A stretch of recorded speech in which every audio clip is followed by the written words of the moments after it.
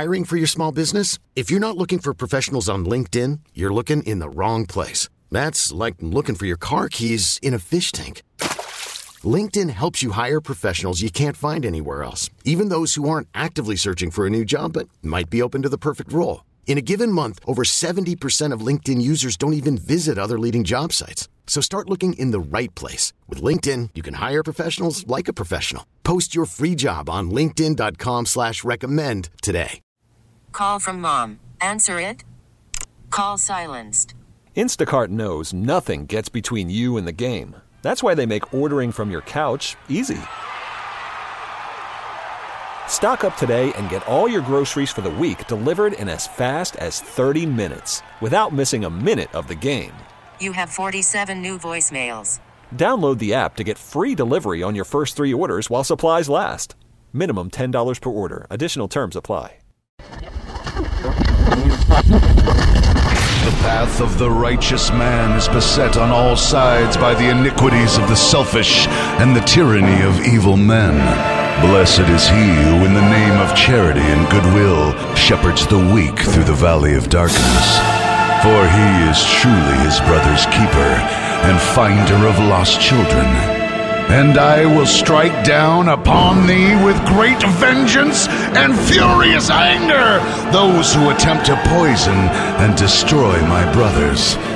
And you will know my name is the Lord when I lay my vengeance upon thee. Ladies and gentlemen, the Church of Laszlo has begun.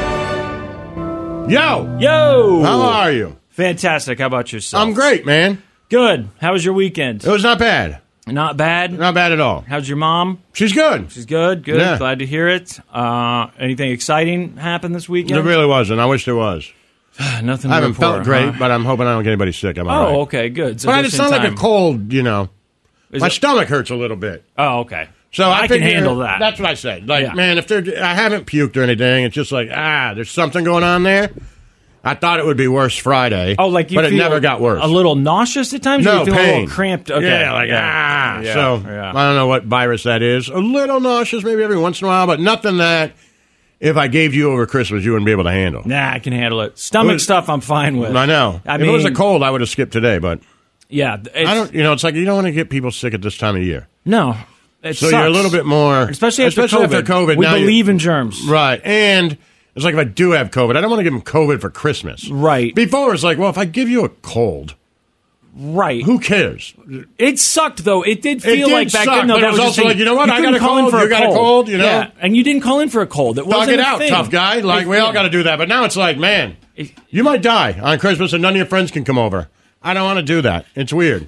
And it just wasn't socially acceptable, I feel like, to call in and say, I've got a cold. I'm not. If you were going to call in sick, you had to be sicker than a cold. That had to be a real bad cold. Yeah. I mean, flu. But now it's like, man, I don't feel good. I don't want to give you symptoms. COVID. But this isn't a COVID thing. It's like, my stomach hurts.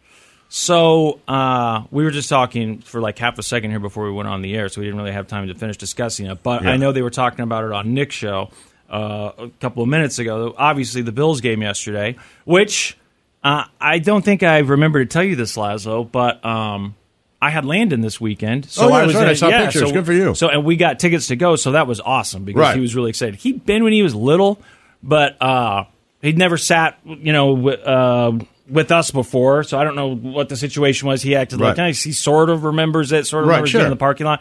But, 12, 13, I feel like that's when you start to appreciate a little more, Of enjoy course. a little more, and take pictures and show your friends and all that stuff. I mean, it sucks that they lost, but what are you going to do? Yeah. So last night, we were group texting. Well, I mean, you, me, and Nick. I don't think think he was on there, maybe. He was on there, but I don't think he ever said anything. But about the end of the game. I mean, it was a crazy end of the game. We all saw it by now. Right. This isn't a spoiler for anyone who's listening in Kansas City. And there's or no anywhere way else, but- for me to prove to you guys that this is true. Mm-hmm. But for you on the group text and for Chacho that I was watching the game with, he was so far off sides, I noticed it before Tony? the play went. Yes. Yeah, it looked bad. Because I really thought, it's one of those things where I was like, all right, because he was an inside receiver, which we don't have to get knee deep into the rules, which is really a back. Mm-hmm. All right, there's 7 men on the line. Nobody cares. But when he lined up, he was so far in front. I was like, Is there a? Are they running one of these Andy Reid weird offenses? And he's allowed to be there. Yeah, you know how you've seen a guy move in motion in front of the ball? You saw that, and I looked at it, I was like, that, or is he on the line? Is he on the line and everybody else is back, but they have receivers somewhere that I'm not seeing on the line, so that there's 7 people? Like, what am I missing here? Because he looks like he's way off sides, but, it's hard to tell where the ball is, but he's clearly in front of the lineman. Right. And so, you knew as that flag came down during the play. This was going to be replayed like the Ring Around the Rosie play. Like, look at that. They put him here because of that. But as soon as it happened, I was like, dude, Chacho jumped up like, yeah, because it was such a great play. It was crazy. And I was like, that thing's coming back, man. Yeah. And he's like, what? And I'm like, I'm positive he was offside. Yeah, that flag was thrown, and yet, I guess...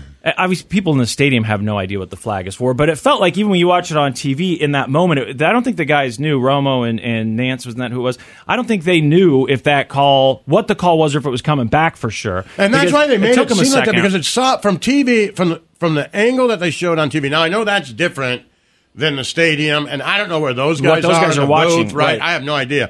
But from the angle they showed on TV, it looked like that's some sort of illegal formation. Yeah. Right? Like, and then I was like, well, how, because if you're on the line, you check in with the ref. Right. So, and, I saw people kind of talking about it. Like, you just turn to the ref and you do, like, thumbs up. And he'll be like, and he'll go like, he'll be like, back up. You're a little back too up, back close. up. Or, go forward, because you got to be on the line, right? Mm-hmm. So, I was like, well, did he not check in? But now people are saying that he did check in. I don't know, but really? I didn't hear that. If he didn't check in, then I don't know what we're doing here. I mean, everybody. I'm asking you this. This is a question. Everybody knows to do that, though, right? Especially at the NFL level. If you played in high school and college, and now you're in the NFL, I would assume that's something you do basically every play. You take a look. If you're looking and you're wondering, am I at all in a questionable spot, then you would check, right? Yeah, you check with the ref. With the ref to get that thumbs up. So, me as coaching, and again, it's not the NFL, but one of the things, so I can say these guys probably have learned since they've been coaching by someone like me. We yell at the wide receivers and backs. Every time you go to the line, check in. Yeah. I don't care if you think you are on it or not. Check it. Just turn to him and go like this. Right. It's that easy, and he'll either go like or up because they know you can't see. Right. And all the angles are different, so they give you like that leeway to just check in and he'll be like, "Yo, back up." And it happens all the time. And in our last football game, one of our wide receivers was lined up over the line, and they threw the flag on him. And our wide receiver coach was like, "You have not checked in. You lost his S on a 13-year-old. Like, we practice this every week." Right. Check in. Right. Check in. And when I saw him, I was like, man, if he didn't check in, I'd cut him. Yeah. Like, literally, now you have found new, exciting ways to lose games. Yeah. And he could be a good player for somebody else, but it's like, you know what? But after, there's been enough things that the first thing I texted my brother. And I know said, that's probably overreaction, but but it's more than just that, right? There's been a few things this season, so then you go, well, is that the thing? Is that enough? Do they just say, we don't have faith in this guy anymore. We don't want him here next year. I don't know. I'm asking questions because I really don't know, and that's why I asked my brother. I read one place that they said he checked in, but and somebody else said they read that too, but I didn't see it anywhere else that he checked in. So then the conspiracy there would be that he checked in, they gave him the okay, and then they threw the flag later? Or a different line judge or whatever? Right, is there only but one you'd think line they would judge? talk about it. Or is there one on each side of the field? You'd think they'd talk about it. Right. So, I can't believe that happened. A lot of things, and I woke up this morning, so last night, while the game's on, during that group text, so obviously after that play, then you've got the 4th and 15 or whatever it was, the Chiefs can't convert, and then Mahomes starts screaming. And we were texting each other saying, I think you texted first, like, who's he screaming at? Because now, people say, quick, people say, why is it a big deal?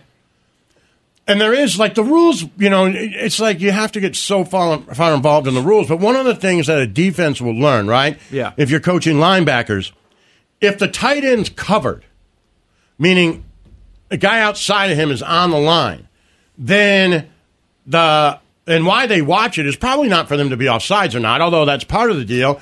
is that if they're on the line, then and say Kelsey's inside of him, although he wasn't. We're just saying it. Say Kelsey's inside the wide receiver's on the line, right? Yeah. Then there's supposed to be 7 people on the line. There's somebody else on the line. Well, then that person's covered, meaning there's someone on the line, they're both on the line. They're ineligible. Okay. They cannot catch a pass. So if you're the Mike linebacker, the middle linebacker who's in charge, basically the quarterback of the defense, you would yell. You see them point sometimes, right? And they'd be like, ineligible. Mm-hmm. That tells your other linebacker, don't worry about covering him. Mm-hmm. So that's not necessarily the case here, but why they look at it is that because the Mike, say if you're the tight end, the Mike would be like, he can't go out for a pass. Now, we don't have to worry about you catching a pass. Right. And they say they call that for 2 reasons why we tell our kids to call it. One, to tell the other linebacker, you don't have to cover the tight end. Don't worry about it. Or the defensive end, don't worry about going with him if he goes out on a route. Not worried about it. And the other part is we tell them it reminds the ref. Now, in our league, you're like, hey, remind the ref. Like, you're doing it in a nice way. Like, not eligible. And hopefully the ref will be like, not eligible. Right. He's covered up, right? That's why you do it. So to me, it was obvious when it really was. I'm not trying to. It was obvious he was well over the line and he was closer to the line. I mean, when you look at the still shots, you could see it more. People's like, oh, well, I see why. Yeah, but they're split way out. Mm-hmm. So you see it. Maybe they are, maybe they're not. It was clear because he was so close to the tackle and the offensive lineman that it looked like a funky formation. Right. Now, did it have anything to do with the play? I don't know. I mean, but he's the one who caught it. Right. So Andy Reid today said he didn't check in. He didn't. Andy Reid said today, normally he looks over to the sideline and just gets an okay. On that one, he just happened not to. That's the coaching point. Just make sure you check in with the guy on the side just to see That's if it, man. Okay, it's so easy. That's so easy. You check in. And I'm sure the ref knows at that point. The ref's like, hey, he didn't check in. Yeah. So he's singing in to himself. He didn't check in. And I can see where he's standing. And now he's offsides, and he still hasn't checked in. And the ref's probably thinking to himself, check in. Right. Check in. Don't put this on me. Don't put this on me. Check in. And then they say hike, and he throws it. Yep. You never checked in, man. Right. So last night, so you got that play, right? The touchdown comes back. Then you've got the 4th and 15 or whatever it was. Chiefs don't convert. And then Mahomes is yelling. So you'd kind of said, I don't remember who said what first. But we were kind of like, who's he yelling at? What's he yelling at? And you hear Romo on TV just saying, it's a lot of frustration, Well, have they lost the locker room? What is going on here with Mahomes? I just said that frustration is growing for Mahomes. He can only do so much, Jim, and how many times... Okay, he can only do so much, and he's upset, he's frustrated, it's the end of the game. Gotcha, but we still were a little unclear, like, is he yelling at Tony? Because you said something about, like, it looked like we kind of assumed he's yelling at him. Over, I was like, man, I think they're trying to set Mahomes from Tony. Like, right. I've literally had it with you. Yeah.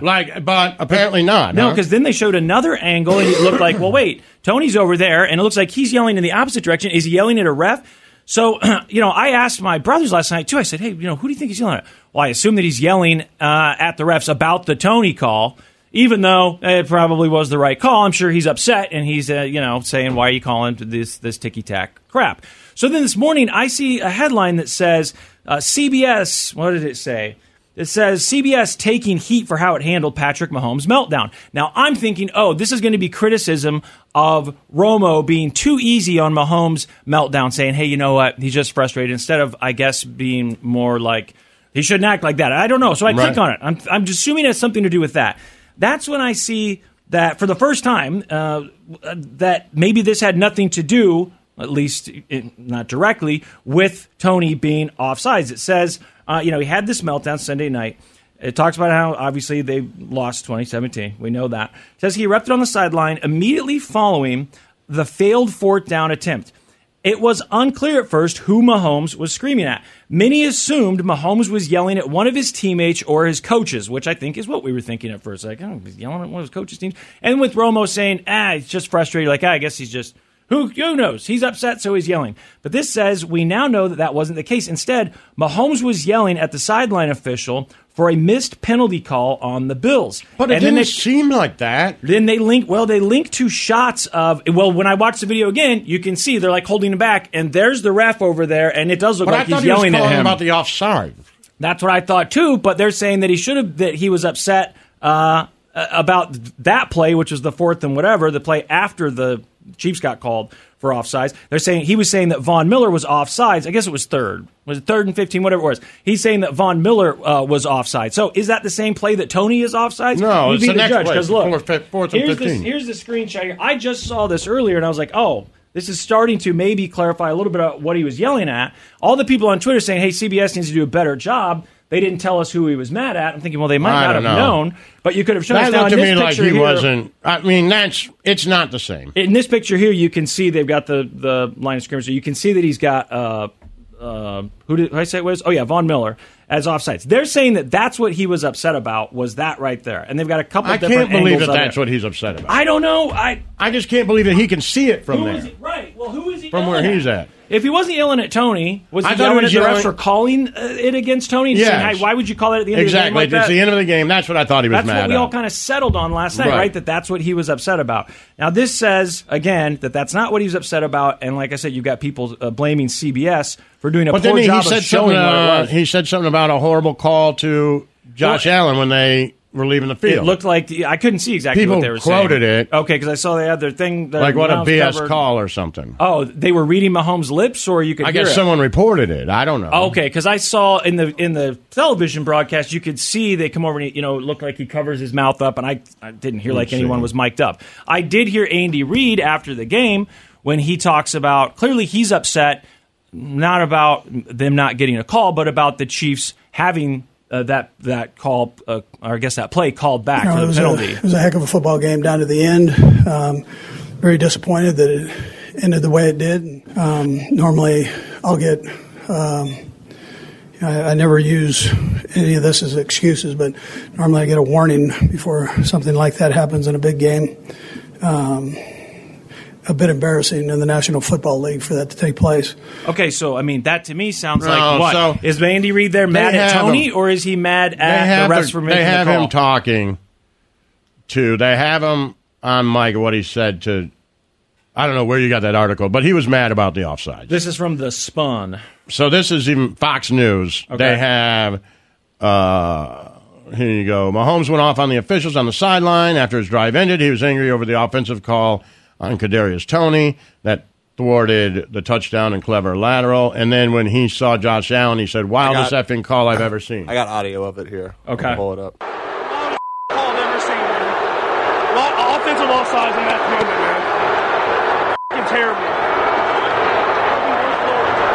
There you go. I heard him say effing terrible. What did he say? He said offensive offsides on that play, man. So he was upset on the offensive offsides. I'll play it one more time so we can kind of hear. Wildest call I've ever seen, man. Offensive offsides in that moment, man. F***ing terrible. Okay. I mean, yeah, I would assume he's... wildest effing call I've ever seen. Yeah. Yeah. Okay. I mean, I would assume that he was upset about that, just like everyone else. And I assume that Andy Reid... So why is Andy Reid saying... Is Andy Reid mad at Tony when he's giving this press conference? Very disappointed that it Who's he mad at? did. Yeah, so the... Normally, I'll get... I never use any of this as excuses, but normally I get a warning before something like that happens in a big game. Okay, so normally I get a warning from the refs? From the refs. And so that he's... your guy's offsides. But so the article I read earlier that had the quote of him saying, he didn't check in. Yeah. They were saying that he was mad at Tony last night, but he kind of walked it back today. He just had a Mahomes or Reid? Reid. Okay. Yeah, when he said it's a bit embarrassing that he was mad at Tony, but that he walked it back today. Okay. Well, I mean, it's been quite a season. So, well, anyway, that's how that game ended. In case you missed it, there is, I guess, other stuff to talk about, which is, I know we need to take a break now, but what happens going forward? Referee Carl Cheffers apparently is timed in too. On social media? He said, yes, ultimately, if they looked for alignment advice, certainly we are going to give it to them, which I said. They'll say move back or move up. Mm-hmm. But ultimately, they are responsible for wherever they line up, and certainly no warning is required, especially if they are lined up so far offsides without actually blocking a view of the ball. So we would give them some sort of warning if it was anywhere close, but this particular one is beyond a warning. He added that he was not sure whether there were warnings given during the game. So there you go. Okay. But if he didn't check in, that's just like, why aren't you checking in, man? Like you check in every play. And we all agree now that Mahomes was yelling at the ref about making that call against Tony. Sure. Okay. The Church of Laszlo. All right, lots to talk about. There is some more sports stuff to talk about. because there's some big sports news, and also I think, as Chiefs fans, we don't want to dwell on this Tony thing too much, or Mahomes, having this let's say, I don't want to call it a meltdown. That's what everyone else is calling it. Show of emotion on the sideline. And then I see headlines from websites like Deadspin that just say, God, I'm sick of the Kansas City Chiefs. Like, okay, well, you know what? Hey, you get that when you're winners. I know. And, if that were Brady 5 years ago, people would be like, what a bitch. I hate that guy. Right. I get it. Yeah. But, you're Kansas City fans. Like, I think if you're a New England fan, you're like, dude wants to win. Right. That's the way I feel about Mahomes, man. Yeah. Like, hey, guy wants to win, man. Loss is cool. I'd rather have him do that than, signing jerseys at the end of a loss like that. Right. Yeah. Yeah. I've seen Josh Allen. I've made fun of Josh Allen for losing his cool in the past. So, it is, you don't see Mahomes do it that often. Now, I'm not trying to defend him, but, I think that's part of the reason it was kind of a big deal, because you don't see, I don't remember him doing that, at least not like that. Now where it's on television and you can tell this is frustration, no matter who he's mad at, whether he's mad at the ref or Tony or whatever. He's very media trained. He's lost his cool here, and I don't remember really seeing that on TV with him before. I've seen him get upset before. Well, we saw it in the quarterback documentary where he's like, you messed with the wrong mother. Yeah. We saw him losing his cool on the field. We just haven't seen it after a game with the cameers on him. So yeah. I mean, this was extremely... He's clearly a fiery guy. Throwing his helmet and everything. You got to be, I assume, to be a professional athlete. Guy wants to win, man, and they're struggling. Yeah. And he's done a lot. Look, he hasn't played as Mahomes. That's because we've seen before. But he's played good enough to win those games. Right. And he's still been amazing. Yep. And guys dropping balls, it's like, many times now. There's been multiple games now where it's come down to that. Or that was the issue all along. And you just go, you can't rewrite history. And it's a team sport. That's why it's hard to quantify who some of the greatest of all time are, because they played on a team. So some people say Marino might have been the greatest before Brady, I think. Might have been the greatest. He just never won a Super Bowl. Right. That's how it goes. You look at as closely as Chiefs fans do to this Chiefs season, and you go, I guess a lot of those games they probably would have won if he caught the ball there, if he hadn't dropped the ball there, if he had just gotten open, just like someone competent who had their confidence. Anyhow, I was going to talk to you about being a dad just real briefly. Sure. I had... Landon this weekend. Yes. He's about to turn 13. But I'm sure you're already used to this. I thought this was so cool. And because I'm not a parent, it was exciting for me. But we went out to eat. He got here on Friday. We went out to eat Friday night, and then we went to look at some Christmas lights or something. We came home, and we turn on TV. We were going to watch a movie or something, and I'm thinking, I have no idea how this works, because I'm guessing he would probably like to go to his room already, right, and just watch TV alone. He'd like to have some space, whatever. But he just got here. We should watch something. But then I'm thinking, okay, well, I know Laszlo takes his boys to see the John Wick movies. There's this Silent Night movie. Oh yeah, and I found Violent Night. Well, there's Violent Night, but there's a new one called Silent Night that's like John Wick, and it's in theaters. I think it might be the same producer, according to the trailer. So I found myself looking, I think it's on IMDb. You can look to see, all right, why is it rated R? I'm looking to see, same thing my dad would have done if he'd had the ability, if the internet existed back in the 80s. Is there nudity? Is there female? And because it said some nudity, and you can actually read on there, it'll break down. It says a guy takes his shirt off for this long. That's the nudity. And you're like, okay, man, what a tool if parents need something like that. Because we've both talked about this before, but that was really my parents' thing. My mom would say that she didn't like the violence, but it wasn't going to stop her. But we had a nipple, then that was it. It was over. And honestly, I didn't want to watch that stuff with my dad anyway. I don't want to see the sex scene. So it's cool that they break it down and say, here's what it is, here's exactly why. So then I'm like, all right, well, hey, you and I could go see a movie. What about this? And he's like, it looks okay. It's not bad. I'm like, okay. I'm thinking, and Brooke is saying, why would you take him to see a movie? He's only here for the weekend. You can see a movie anytime. And I'm thinking, like, I can't see this in front of him. I'm like, it could be a bonding experience, right? We'd go see a violent movie together. Sure. Come on, a revenge movie. And so I'm kind of scrolling through on the apps, the different apps. I guess I was just on Google TV. And he goes, I've never seen Back to the Future. Oh, and really? I said, oh, really? And I said, do you want to? He goes, I'd like to. And he goes, aren't there more than one? And I said, yeah. And he goes, can we watch it? And I'm like, we can watch it. we can watch it for sure. This is great. Right now, he's picked something. It took like 2 seconds for him to pick something that he wanted to see and been thinking about. Totally different than what would happen with Brooke and myself trying to figure out what to watch. I mean, it's done. He says, I'd like to watch it, and it took us no time. So we started watching it, and man, I know, again, this is just stuff that you're used to as a parent, but I'm so impressed with him as we're watching the movie. I know he's never seen it before, and he's really paying attention. Stuff that as a kid, even as an adult, as you know, doing the news, I miss a lot of important details. I think this isn't important. Skip to the next part.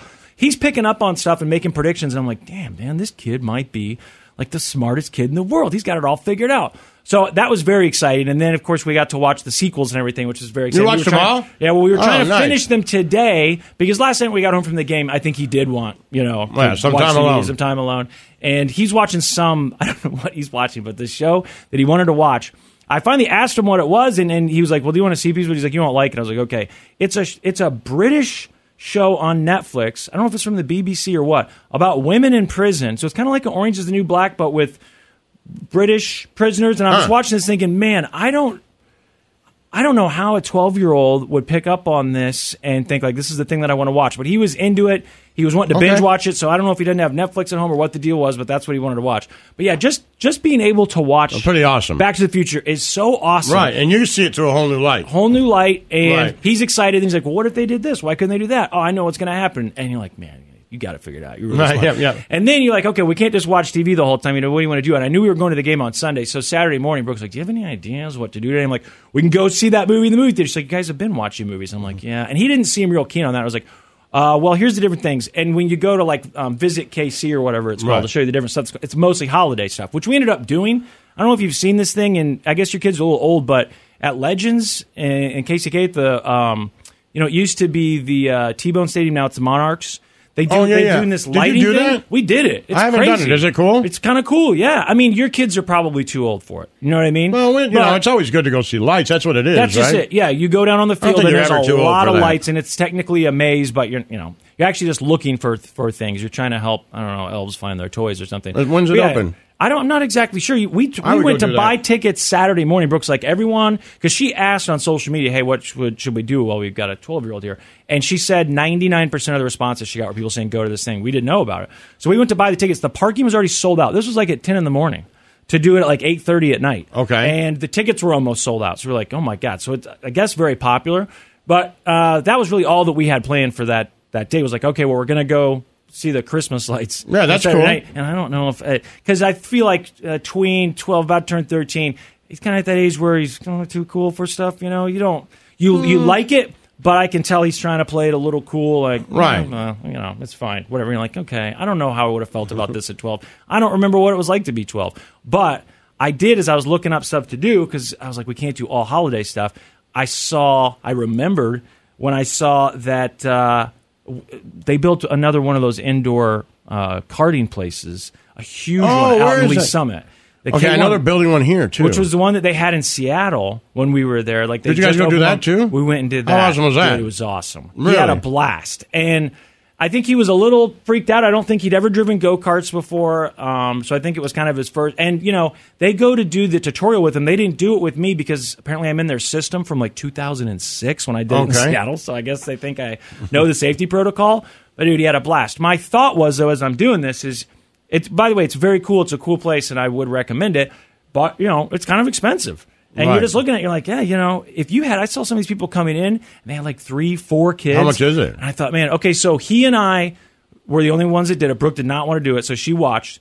He and I raced, and we did 2 races. And I think for both of us, I think for those 2 races, it was It's pricey. $120. Well, here's the thing. So as I'm doing it, he's standing there. You fill out the information. I have to sign a waiver form. We're all nervous that they're not going to let us sign the waiver because it said legal guardian. I'm like, Brooke, we're the legal guardian. They're not going to ask. These kids don't have IDs, right? And as we go to fill it out, it's like, okay, here's your total. Now, all we did, you walk in, you fill the thing out yourself. And then once you're done, it says, see a cashier, and you go over. And she was very nice, but she's like, okay, how many races? 2. Okay. And boom, she rings it up. When she does, on the screen, whatever my total was, $150, something like that, then it says it's defaulted to a tip. And the tip is like 25% or 20%. I don't remember what it is, but I'm looking at Brooke like, and Lena's kind of like, what's that? I'm like, and I just hit no. You know what I mean? Right, yeah. Look, I know we keep talking about tip fatigue, but good Lord, not only is this a weird place to tip, But because you're doing that default, and I've just paid as much as I would pay for 2 people to go out and eat apps and desserts at a decent restaurant. Right.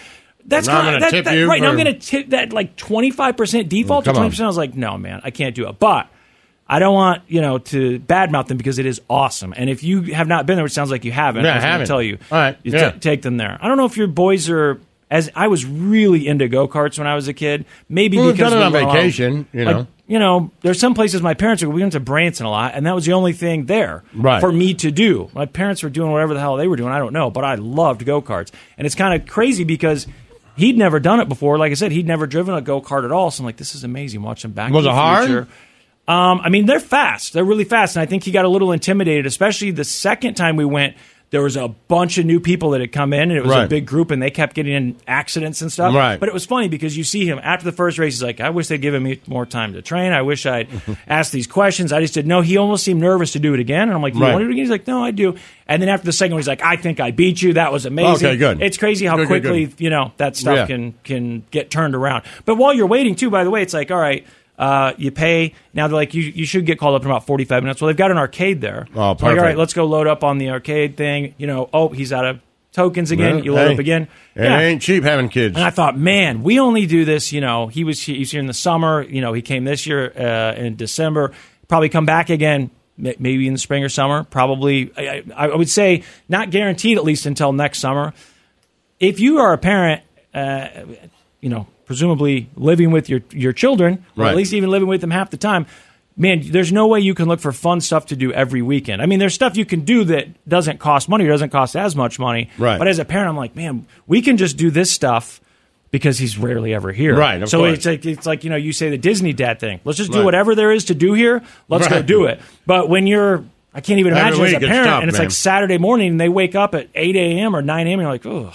You got up early today? Right. Like, what are we going to do today? I know I had a buddy who would always take it. He got his kids really into just going to the park and walking around. They loved going outside. They liked nature. We play catch a lot. We'll go to the park and play catch, hit baseballs. We can do that for fairly cheap. Yeah. I don't remember what I did when I was a kid. I mean, I played with my neighborhood friends, but other than that, I don't really remember what we did for fun. Like, where did my parents... We went on vacation, but... I don't remember a lot of weekend stuff. There was holiday stuff, I think, right? Sure. Which there is now too. But I don't remember the other stuff. You had organized Sunday. We just went to an indoor baseball facility and played baseball. When you were a kid or with your boys, you do this weekend. Okay, yeah, right? I thought of that because she's like, Brooke's like, what are we doing? I was like, well, I'm pretty sure there's a good chance that if they're not there, they were just there at the batting cage. And I don't know if he's into that, right? Sure, or not. But I was like, that's something to do because I'm thinking to myself, what does Lazo say? I'm thinking about Snow Cone, but Bomb Pop's way younger. So it's like, okay, it wouldn't even be close. And we asked about the zoo because there was something going on. He's like, I'll be honest, I don't really want to go to the zoo. And I was like, okay, good. Yeah, good. At least you tell us now. That's totally fine. I'd rather be honest than going there and walking around here just totally miserable. But yeah, it's fun. And I know it's an obvious thing. That's why people have kids. Yeah. But watching those movies, being excited about it, I was like, so as he's leaving today, I was like, I literally was just backing out of the app, and I was like, all right, if you're going to finish this when you get home, this is where we're at. And it said they had Gremlins 1 and 2 MX. Like, have you seen Gremlins? He goes, I haven't seen that either. I'd like to see that. And I'm like, damn. I wish he wasn't leaving. You know what I mean? Right. The Church of Life. Hiring for your small business? If you're not looking for professionals on LinkedIn, you're looking in the wrong place. That's like looking for your car keys in a fish tank. LinkedIn helps you hire professionals you can't find anywhere else, even those who aren't actively searching for a new job but might be open to the perfect role. In a given month, over 70% of LinkedIn users don't even visit other leading job sites. So start looking in the right place. With LinkedIn, you can hire professionals like a professional. Post your free job on linkedin.com/recommend today. Call from mom. Answer it. Call silenced.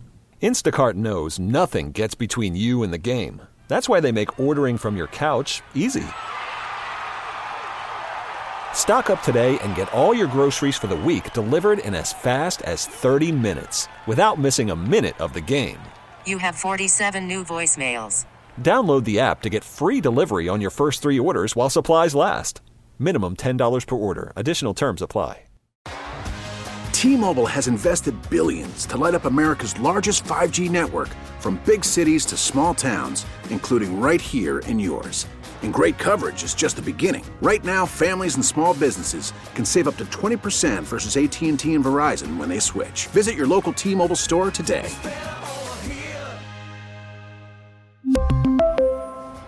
Plan savings with 3 lines of T-Mobile Essentials versus comparable available plans. Plan features and taxes and fees may vary. Yo! All right, what's going on? Well, I mentioned earlier that there is some other big sports news. Okay. This isn't the kind of sports Ohtani news. to the Dodgers? Yeah. Not just Ohtani to the Dodgers, but how much money Ohtani to the Dodgers. But I don't know what the previous record was. I think it might say here on 2-time American League MVP Shohei Ohtani has landed the richest free agent contract in baseball history, and the numbers are eye-popping. The two-way superstar agreed to a 10-year, $700 million deal with the Los Angeles Dodgers. Ohtani's staying in Southern California after starring as both a pitcher and slugger for the Los Angeles Angels for the past 6 seasons. Okay, so it's a 10-year deal. We are getting to the point now. We're creeping up on that billion-dollar contract. Just like we did that we talked about how much teams were worth last week. And I remember what a big deal it was when they said the Cowboys might be worth $1 billion. And now I think every team we looked at last week said it was well over $1 billion. Most of them, I think, said that they were. Didn't it say the Chiefs were like $3 billion? $2 billion seemed to be the low end. So now you've got a 10-year contract, player contract for $700 million. I would say probably fewer than 10 years away from seeing that first billion. Now I get it. He is a once in a lifetime. From the way everybody talks about him, especially from the way you talk about him, you're as big a fan of baseball as anybody I know. And I don't know if you've seen anyone as good as him in your lifetime. He'll get $108,000 every time he steps to the plate. That's pretty good. Yeah. He's making I guess they said that breaks down to it. $180,000, $3,000 per minute, and $50 per second. And his contract before, I think they said, was for $400 million. I think they said that this contract was $300 million more than the previous one or something like that. So it's not like he was broke. It's not like he was this rookie waiting to make money like in the NFL. He was making money, but now, the crazy thing is he can't pitch or play the field till 2025 because his arm's hurt. Right. So I figured you could be the one to explain this to me. I assume that all has to do with the size of the investment and trying to keep the guy healthy, or is he the one saying, as part of his contract? I think doctors are saying, you can't do it. Okay. I didn't know if they said, hey, we'll sign this. Yeah, but if the team has to agree, it's like, I think they just knew beforehand. Okay. Because he stopped pitching at the end of last year. Okay. So, $70 million per season. $11 million a month. And he had been making $432,000 a game. It's just astronomical numbers. He had been making $42 million. He's the best player ever, though. Well, that's what I was going to ask. In your lifetime, has there been someone as talented? It's not even close. People compare him to Babe Ruth. Babe Ruth quit pitching. Right. So it's not close. It's not close. And people say, oh, Mike Trout. Nobody else pitches and plays like him. Nobody. Then this might stand for a while. Although I know that players continue to get paid more because of natural things like inflation. So it seems like every time we see some sort of star athlete sign, it's the biggest contract with that league or whatever. And it happens a lot. I think Mahomes probably broke the record and then didn't, what's-his-face, break the record right after? It's baseball because baseball does not have a salary cap. Right. So with baseball, it can just keep going and going. Forever. But maybe it will be a while before we see $1 billion. But it's $700 million for 10 years. And you're saying he's not only the best player, I don't know that we'll see. Seen. There's people out there, they say, but I don't know that we'll see somebody come in and be able to pitch and hit and play the field like him. It's pretty and be likable. Well, you and I have always said that we've got no problem with athletes getting paid what they get paid. They earn what they get paid. A lot of times they earn more than what they're getting paid. The owners would not pay them this money if they didn't earn it. One of the things that amazes me about this, money back. Right, is how much money does this organization, I'm sure they do calculations to say 10 years, how much do we think we will make just because he's playing here? How many tickets we sell? Can we raise ticket prices? How many tickets will we say on games? All right, so we scrap it this year if he doesn't pitch. How many more tickets will we sell on the days that he pitches? How many jerseys will we sell? How many T-shirts will we sell? When we went and saw the Angels, when Trout and Ohtani were on the team, and this was really the year before. He was a great player, but the year before he really became a household name, right? Okay. Around what year would this have been? Maybe 4 years ago. Okay. We went to Los Angeles and went to baseball stadiums there. And still, everybody in that stadium had an Ohtani shirt on. Okay. So, I mean, it was full with people who had Ohtani shirts on, even compared to Trout. Yeah. So, and that was before he started really doing what he was doing. I think they said that he won MVP in 2021 and then was second in 22 and then won again this year, right? Does that sound right? Yeah. Because it's 2023 now, yeah. So we were probably there in 2019, maybe. Okay. Which is a cool thing to be able to say we that saw you him saw in Trout, yeah. Right, absolutely. And you got to see him there. I mean, that makes it extra cool. That's what I was trying to tell Landon yesterday. Like, look, even if you don't know all the rules, even if you're not a huge football fan, you're going to go see Mahomes. Right. At Arrowhead. You get to see him play at home. You can take pictures of it, whatever, and you can tell people later, you can tell your kids, your grandkids, like, oh, yeah, I went and saw him. I said, it's hard to understand that or comprehend that when you're living in it. Right. But you and I both know how big Jordan is, and think about how crazy it would be to go back in time and go see Jordan play in Chicago. You know, it's crazy because I did see Jordan, obviously being a Pistons fan, and I never thought about it. Right. I just thought how much I hate this dick. Of course. Like, I didn't realize the greatness. And you look back later, you're like, God, I hate this guy. You were the one who said something about it to me. Because I don't remember which Super Bowl it was. But now you look back, you're like, man, I did see him quite a few times. And it wasn't just that you saw him in person, because whenever... probably the third time, maybe it was only the second, I don't know, that Brady was going to the Super Bowl, and I went over to your house to watch it, and, it's kind of like, I don't care who wins, whatever. You're like, hey, man, we get to watch this guy play. So, we're watching him. We're alive for this era. We happen to be alive. Like, we weren't alive for Mickey Mantle. Right. We weren't alive for Babe Ruth. We weren't alive for Lou Gehrig. We know about him. Yeah. We're alive now to watch Brady and Ohtani, and, there's something to that. Mahomes, I think he fits in with that group, Yeah, absolutely. And, you look at, so we, like I said, don't have any problems with these players getting paid that much money. You look at $700 million over 10 years and you go, okay, well, the merchandising, the extra tickets, all that stuff. And this is also, keep in mind, like baseball, they claim all the time that baseball has some saggy numbers with television ratings, which is where, sports make a lot of their revenue. Sure. And I know that baseball's worked out some of these deals that, thank you, sir, appreciate it.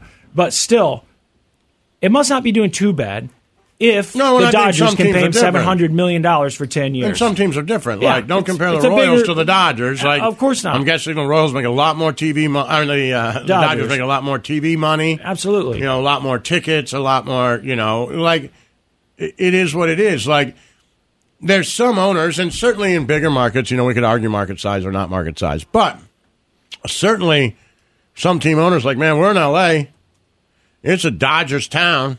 Yeah. What are we putting in? We're putting in $15,000 a night, maybe, right?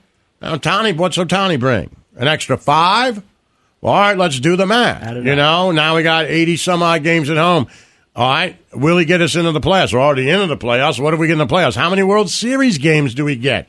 Does he take us over the top and get us in the World Series? Well, what's the like, they're not dumb. No, of course. They're not paying him just because it's an ego thing. That's what I'm saying. Right. There's a way to make money, and, Toronto apparently was right there. Really? Yeah.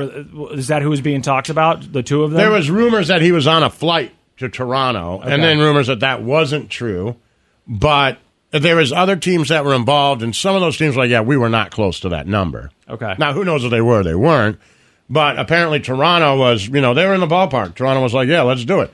Well, same thing. Toronto's a massive, huge city. Yeah. Right? Well, how much can we make? Yep. How much can we make if we put them in there? How much if we have, 4 World Series games for the next 8 years, Yep. Do we make our money back? And I wonder what the single biggest source of income is for owners. Is it the merchandising deals? Is it the television deal? Is it the ticket sales? I tried looking it up, and I actually found something else that was interesting because it was from Forbes. It was from this year, but it was from the beginning of this year. But they said, so you may have already known this, Lazo, but Forbes was saying that MLB had set a new record. They had exceeded $10.5 billion, almost $11 billion. That's before expenses or whatever, but they had exceeded over $10.5 billion for 2022, and that they were doing very well after the pandemic, sports trying to kind of recover just like a lot of businesses. Right. And that they'd set this record and that they expected it to potentially be even higher this year. I don't know if they figured out what that is yet. But $10.8 billion.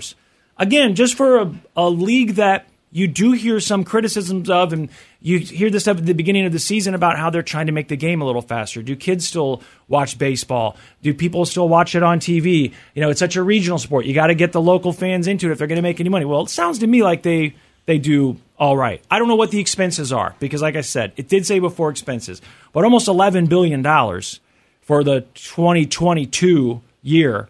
Sounds like they're doing pretty well. And then you add on top of that Shohei, who is the greatest, but $700 million for 10 years. That's something else. Let's see here. So, $700 million. When we were kids, I'm trying to think who was worth $700 million. If you were worth $700 million back then, they say Ohtani will bring in $50 million alone in merchandising. In merchandise, alone, $50 million. They say he brought in $25 million a year to the Angels. Okay, and they expect that to double if he's a Dodger. Okay, so and that's annually, or I wonder how they break that down. $50 million a year. Okay, so $50 million. So now it's costing right him $20. The top. Yeah, and he was already making before with his old contract. They said he was making roughly just under $50 million a year for his salary. If you broke it down annually, now he's making 70, whatever it is. Now, what do they say he's getting paid? $700 million, right? So he's making $70 million. You've already taken care of a huge chunk of that right there, and that's just. So they also say that he somehow deferred some sort of his payments and those types of things, so that they could pay more people to come play for the Dodgers. Okay. So it said he's thrilled, he's excited to begin this partnership, and he structured his contract to reflect a true commitment from both sides to long-term success. So let's see. Ohtani's decision not only has there you go, running out to renew their season tickets. Okay. And the biggest star in baseball playing the second largest market in America. The Dodgers are the best-run organization in baseball. They now have three of the biggest stars in all of baseball. That is true. They now have Mookie Betts, Freddie Freeman, and Shohei Ohtani, which is pretty crazy. So it's safe to say that they would be, if not the most profitable, they'll be the same. I assume that the Yankees are usually the most profitable organization. Does that sound right or not? Growing up, they were always the ones that people pointed to as being, they spent the most money. But I don't know how that's changed now. A $700 million contract could... This is crazy. The guy can still hit, and easily the greatest attraction in the game, where he'll generate more money than any player who ever put on a baseball uniform. He earned $40 million in endorsements last year. So put that above it. That was playing for the Angels, which will now go through the roof with the Dodgers. The next highest Angel endorsement money, Mike Trout, $5 million. He beat Mike Trout by $35 million. Holy crap. I didn't know that the gap would be that big. That is crazy. I mean, would you say that the skill gap is that big? Trout was, for a while, I would think, considered the greatest player in baseball. I think people still would say he might. There's a lot of people would argue to say he's the greatest player in baseball. He can't pitch. Who, Trout? Okay. He can't pitch. That's what makes it so different. Like, we haven't seen anything like this since Babe Ruth. Yeah. And people compare him to Babe Ruth, but Babe Ruth quit pitching. Also, whatever. I mean, it's just, with Babe Ruth, it's so hard to know. We don't have, high-def video that we can go back and look at. Well, we know it was great for his time. So. Great for his time, right. Right, so and who knows, he wasn't playing. I think the big thing is he wasn't playing against, African-Americans. Right. Okay, but then you could say that to a lot of guys, Absolutely you could. But throughout the years, you could even say to guys that we consider great, well, you weren't playing only against a lot of Dominicans. Right. And now, hey, the Japanese hadn't really infiltrated yet, so was, Don Mattingly and Alex Rodriguez as good as he was. But, I get it. You're good for the time that you were in. And, right, are there things against it? Sure. That holds you against it, but I think that will always be the case. In of course. 50 years, you're like, yeah, but you weren't playing with a robot. Right. Right, half the teams are robots now, right? So, I mean, it's going to be that. But we do know Babe Ruth was a great, great player. There's just an era, though, where I go, you're too far back. Where you get to it where I'm like, you know what, I'm not... yes, you're impressive. If you dominated your generation, then you dominated your generation. Fair enough. And I'm with it. People are like, man, whenever you talk about, Shohei Ohtani, and they're like, well, he didn't play in 1897 against locomotive Steve Train Gibson. Right. And you're like, what? Locomotive old steam train. Right. And you're like, yeah, that guy was out there. You're like, okay, well. I think you would have done all right. Call me but crazy. You never know. You never know. I make the argument, too. Well, what if Babe Ruth was playing today? Well, Babe Ruth wouldn't be swinging with a tree branch, right? Like he was, right? He would have, all these different coaches that he didn't have. He would have health and now whether he would listen to a health and nutritionist guy, I have no idea. Mickey Mantle got drunk before games, so who knows? But these guys would have also different advantages. So there are takeaways, but they would also have different advantages that they didn't have. Oh, so you don't think that it's like an obvious thing that if Babe Ruth were alive today, that he wouldn't be in Major League Baseball? He wouldn't make it in Major he'd League. Be a great player. Oh, you think he could be? Yeah. Oh, okay. Yeah, I think he'd be a great player. I think because people just dismiss. They're like, well, if you put him in today's, I'm like, oh, wearing the baggy pants and shoes without cleats on, like, right? Then he'd be horrible. Okay. Yes, he would be.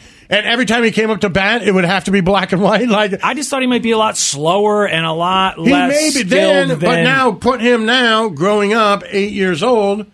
Yeah. And getting all the coaching and training and everything that he'd get, going to college to play baseball and all those things.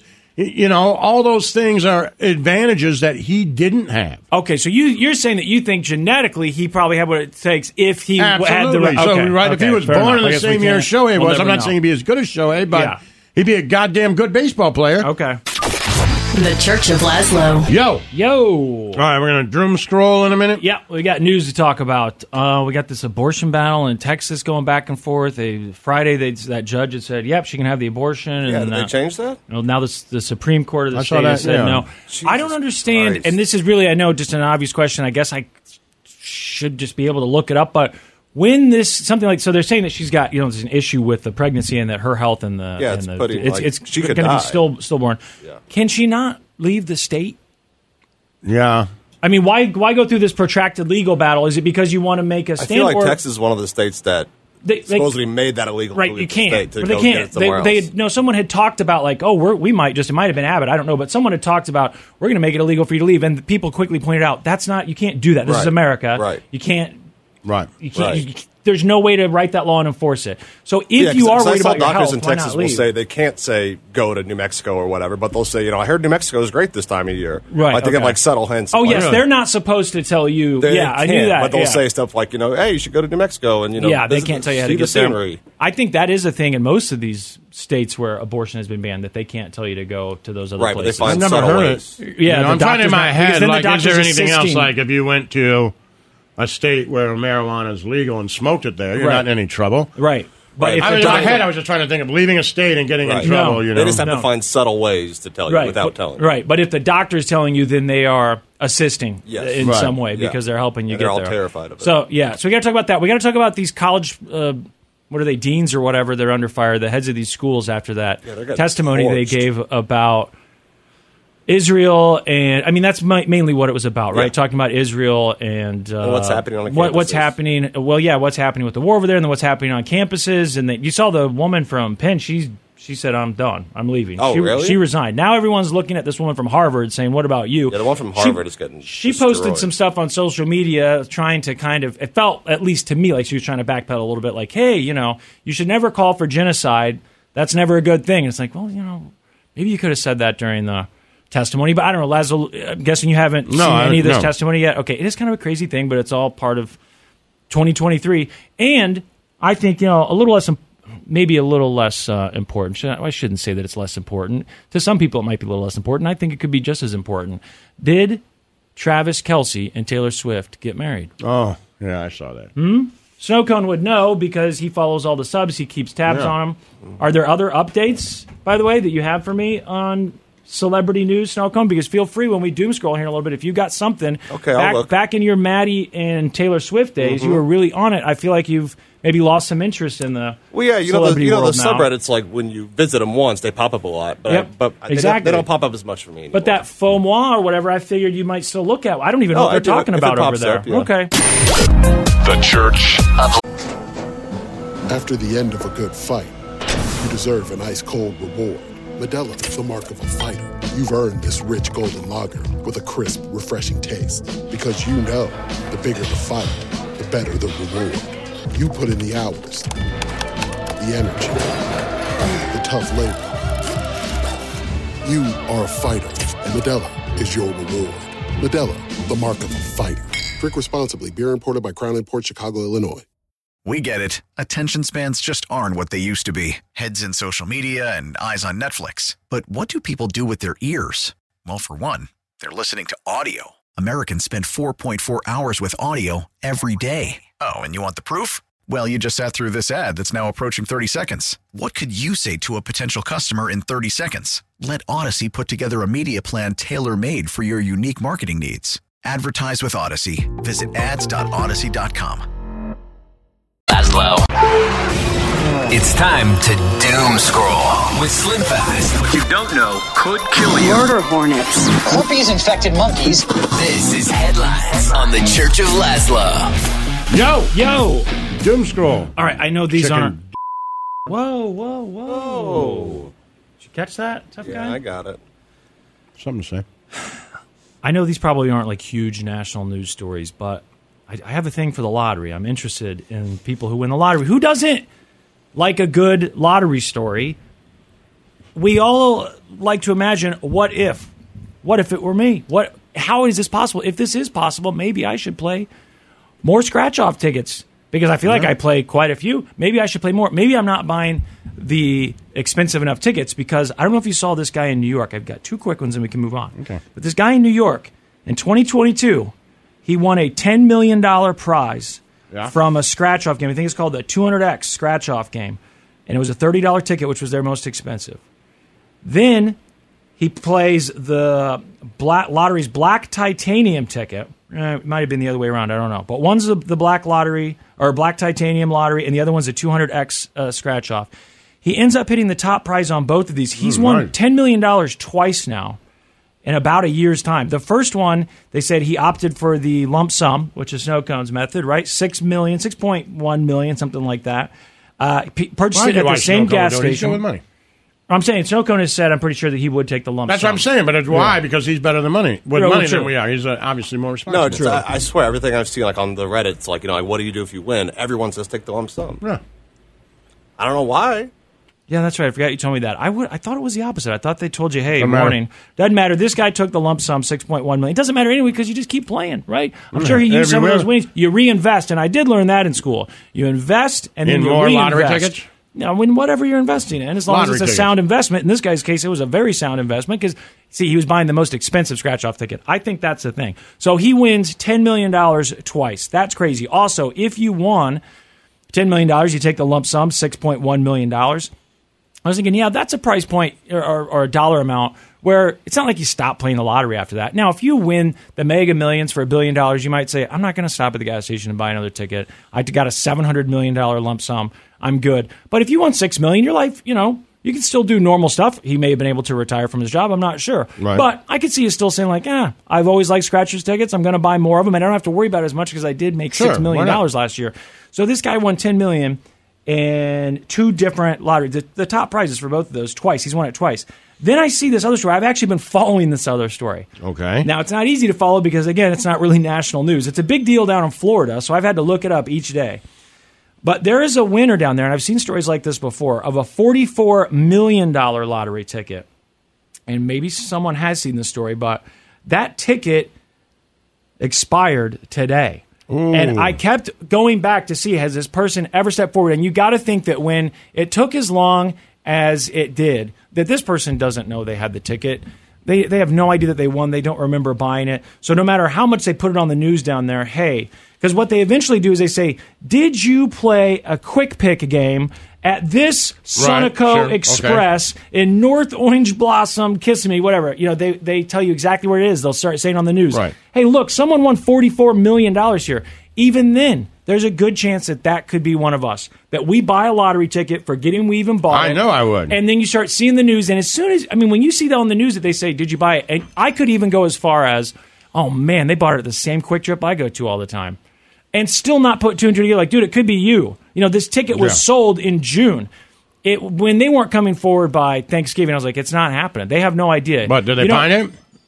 Still nothing, huh? It expired. That's it. Today was the day. So unless they came forward sometime last night, it hasn't made the news yet. What I read said that it was going to expire at midnight, and it looks like there's no winner. Again, you're talking about 6 months. I guess that's probably normal, how much time they give you, just under 6 months. Because what was the date exactly? It was June 14th, 2023. and I think the ticket it either expired last night at midnight or expires tonight at midnight. But they lost $44 million. The good thing about that, if there is anything good about it, is that if you don't know, you don't know, and I can't imagine you're going to find out later. You've had 6 months now, so if it was something that you could be reminded of, you would have known by now what time it was sold. And don't they have cameras? That's my thought. Why Can't not be like, try hey, and look find for this person? Right. We know that I'm sure the Sunoco has cameras. Every gas station does. They know what time the ticket was sold. They know the What'd day you it was call sold. it? It's called this. It says it's a Sunoco. Like it's got an extra O in it. Yeah. How do you spell it? Sunoco.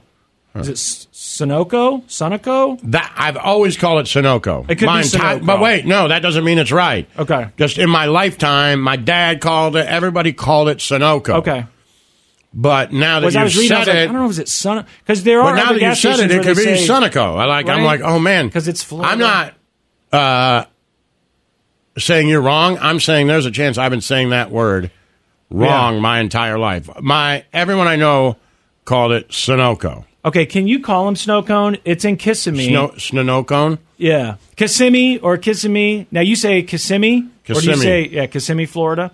Call the Sunoco or Sunoco and just ask him, hey, how do you pronounce it? Is it Sunoco or is it Sunoco? We have them here.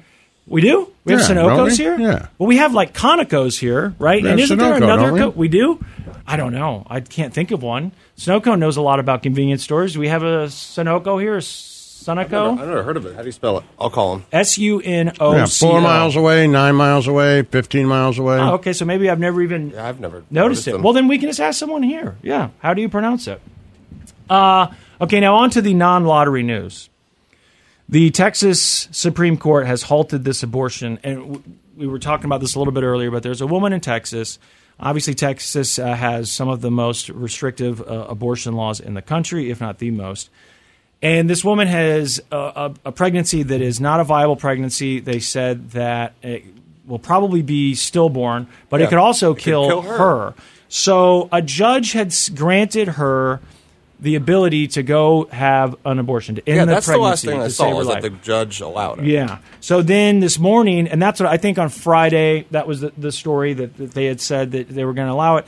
Then this morning, I see this story saying the Texas Supreme Court has now halted it. Major legal battle unfolding in Texas. Yeah, Hoda, good morning. Good morning to you as well. The state Supreme Court temporarily blocking a lower court's ruling, preventing a 31-year-old woman from obtaining an abortion. The mother of two, who is 20 weeks pregnant, was told by doctors that her fetus has a rare disorder and could be stillborn, putting the woman's health and future fertility at risk. Okay, so as of like 30 minutes ago, they said she's leaving the state for it. Yeah, I saw that here from. Are you looking at? Well, I guess you could be looking at That's anything. according to WAPO. USA Today thing? I'm trying to look at it. There's a USA Where'd you Today see article it? about it. A Washington Post. Washington Post, New York Times, USA Today, NBC News. They're all saying I'm not sure if she left the state. They all say is leaving the state. This one says she's leaving. It does, but doesn't then say USA if she Today did says it. leaves. So I don't know. But regardless. Okay, she's been in and out of the emergency room. She couldn't wait here any longer. That's according to one of the doctors. This is why judges and politicians should not be making healthcare decisions for pregnant people. They are not doctors. So it looks like she probably left. Yeah, that answers my other question. We have to argue this. I know.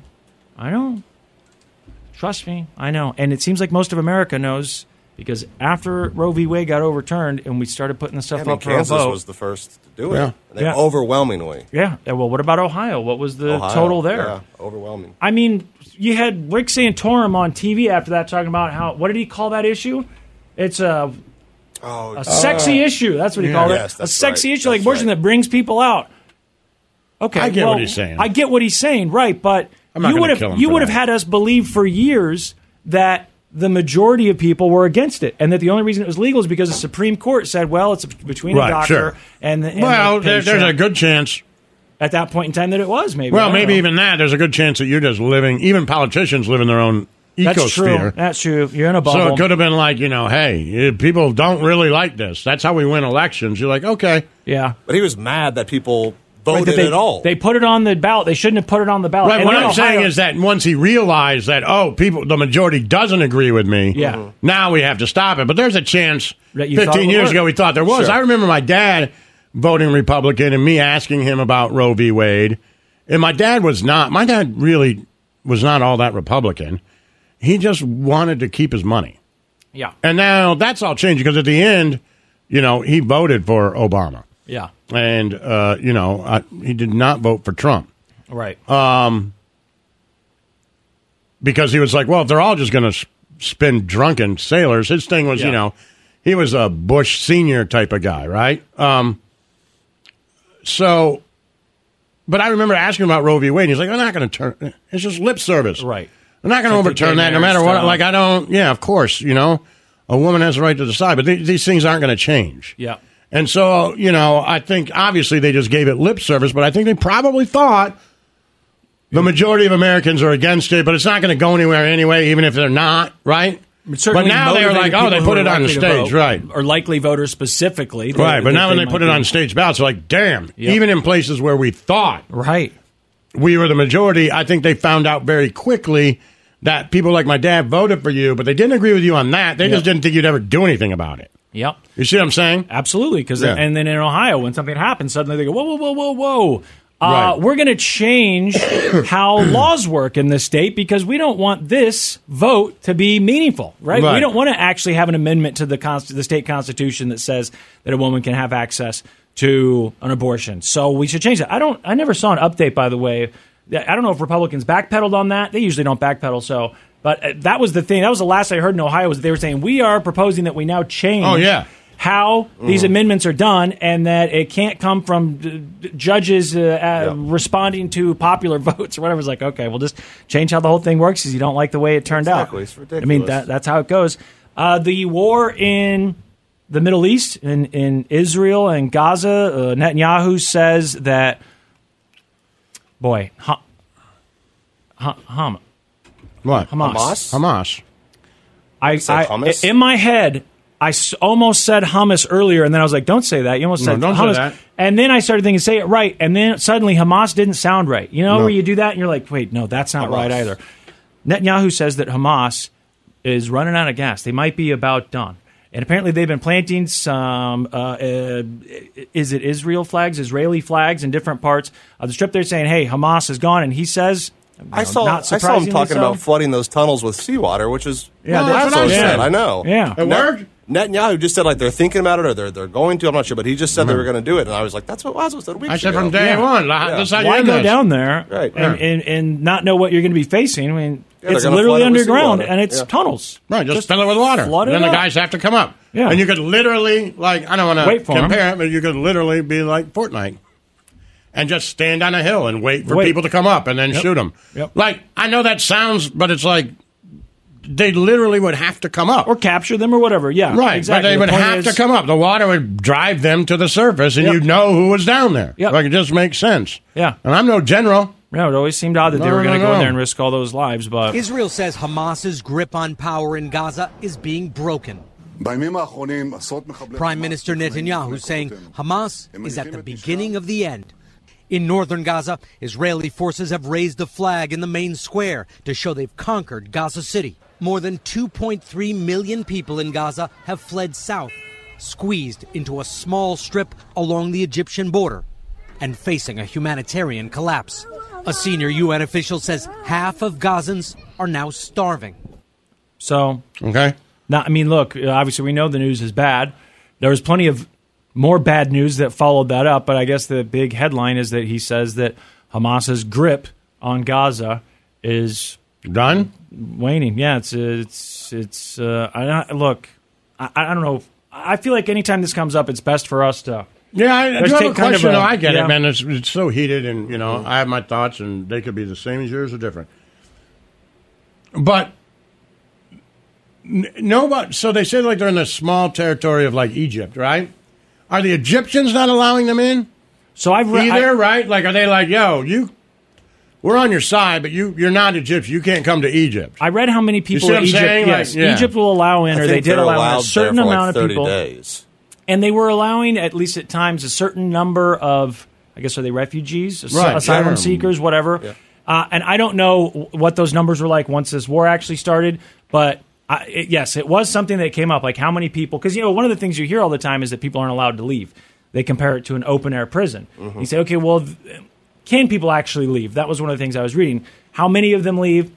How hard is it to leave? Where do they go? Yeah. And one of the things they talked about was how many you could people only stay for a certain number of days. Yeah, how many people Egypt would let in, and then exactly how long they would let them stay. So, and I don't know if that's changed now. I don't know what's happening there, but it is certainly a polarizing topic. To say the least. And you know, another one of our stories involves this topic indirectly because you've got the presidents of these schools who were testifying during a congressional hearing about anti-Semitism, and a lot of people did not like the answers that some of these people gave. Specifically now, you've got the president of Harvard, Claudine Gay.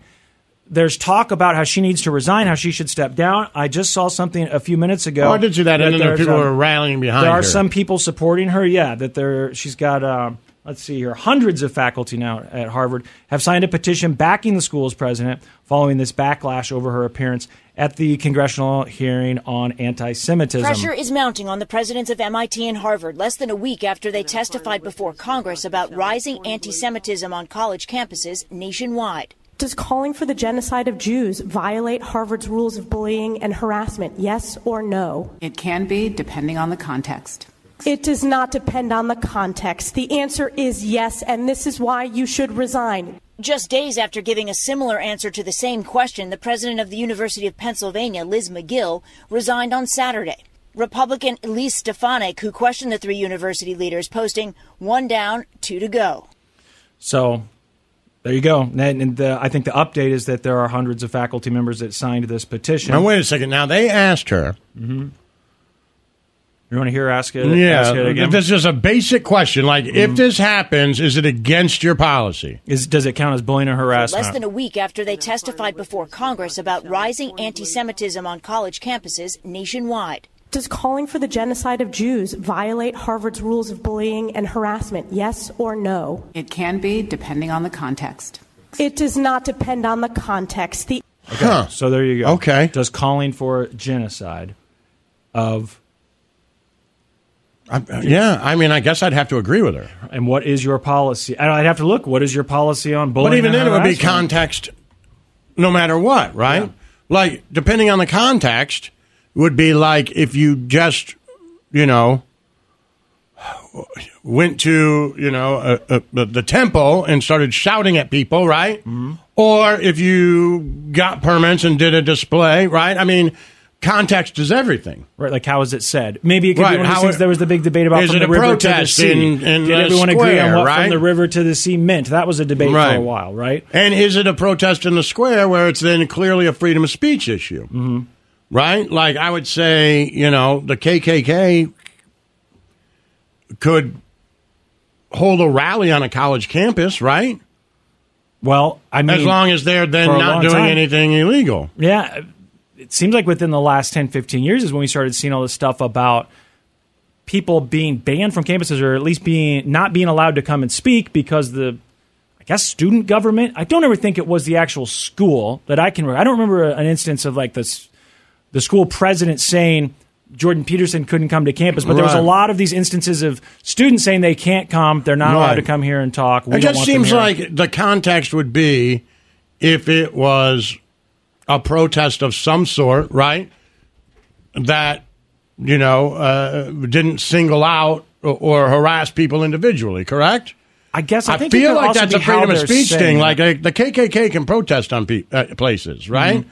And they can say horrible, horrible things, but we've decided as a country that that's okay. Mm-hmm. We're going to allow you to do that, right? As long as you're now not intimidating people, right? Not breaking the law. I would feel the same way about this, even though... I mean, it's horrifying, but sometimes you have to allow horrifying to happen.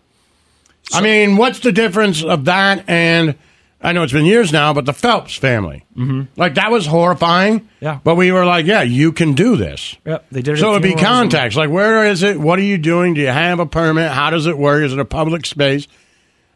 It's all context, right? Yeah. And I don't know what Harvard's specific rules are against bullying and harassment. I have no idea. I think we're kind of talking about should it be covered by free speech, which is a federal government thing, whereas she's asking about the school's policies on bullying and harassment, which I don't know what their policies are. But I saw something crazy this weekend. But and it you guys feels may like have they seen would it let too. them I don't know. assemble. Right, maybe. I mean, I really don't know. I don't know. Just because you hear all this stuff. But didn't go to college. I'm certainly not in college. So I'm sure I'm getting lopsided reports from what happens on campuses. But there has been some crazy all right, stuff. People want me to listen to the question again. Like maybe I'm getting it wrong. Okay, here you go. Oops. Does calling for the genocide of Jews violate Harvard's rules of bullying and harassment? Yes or no? It can be, depending on the context.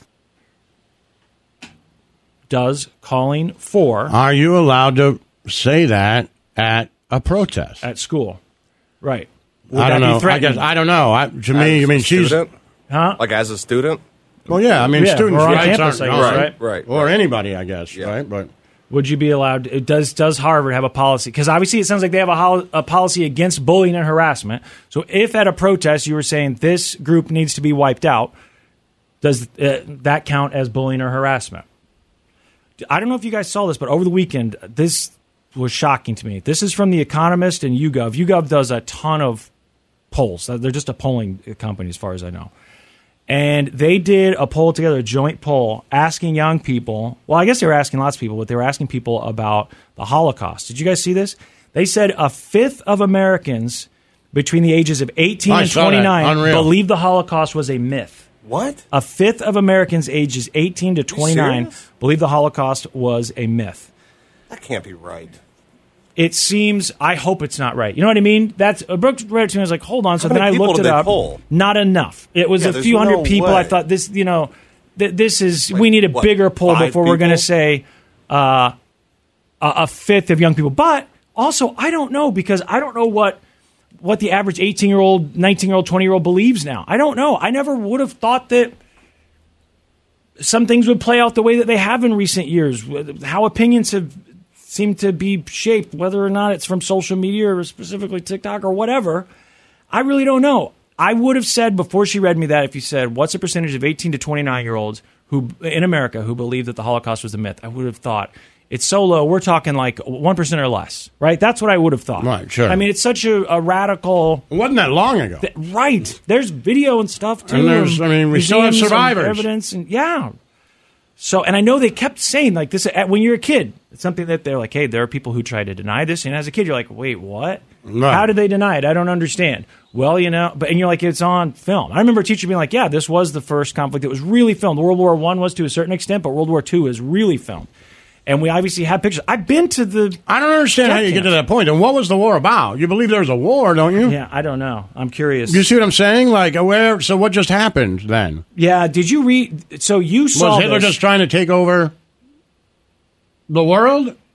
Right. What were they actually fighting about? It's like the American Civil War argument. Well, if it wasn't about slavery, what was about states' rights? Like, right. Why were they arguing about states' rights? Because of slavery. Right.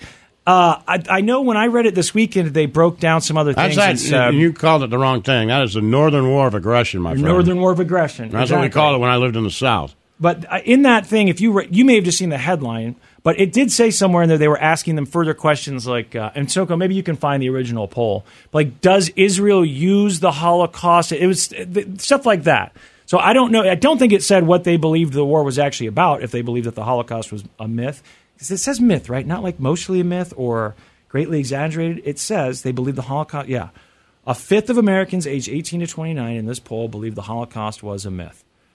Now, I'm going to need a bigger poll, more people, and I'm going to need that to not be true. Because that's a depressing headline, and I really hope it's wrong. All right, we'll take a break. Come back, finish doom scrolling. The Church of Laszlo.